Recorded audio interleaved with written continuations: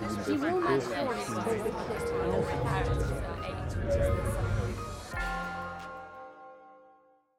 the Olympic torch here and so little time now before the London Games starts, it really is just an incredible atmosphere. To be back in Oxford and particularly with Roger Bannister where he broke the 4-minute mile, it's just great.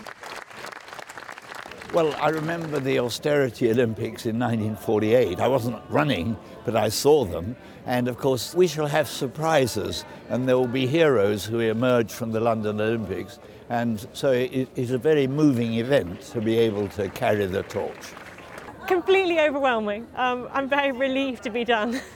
When I got here this morning I was terrified, and when I got on the track I calmed down. Roger was so calm and relaxed, and it was really great to sort of take the torch off him. I used to train on this track and it was so inspirational then, just knowing that Roger Bannister had run the mile here, and having just met him today I'm just completely starstruck, so yeah, it's fantastic. I hope it provides some sort of inspiration for the athletes that are training here today.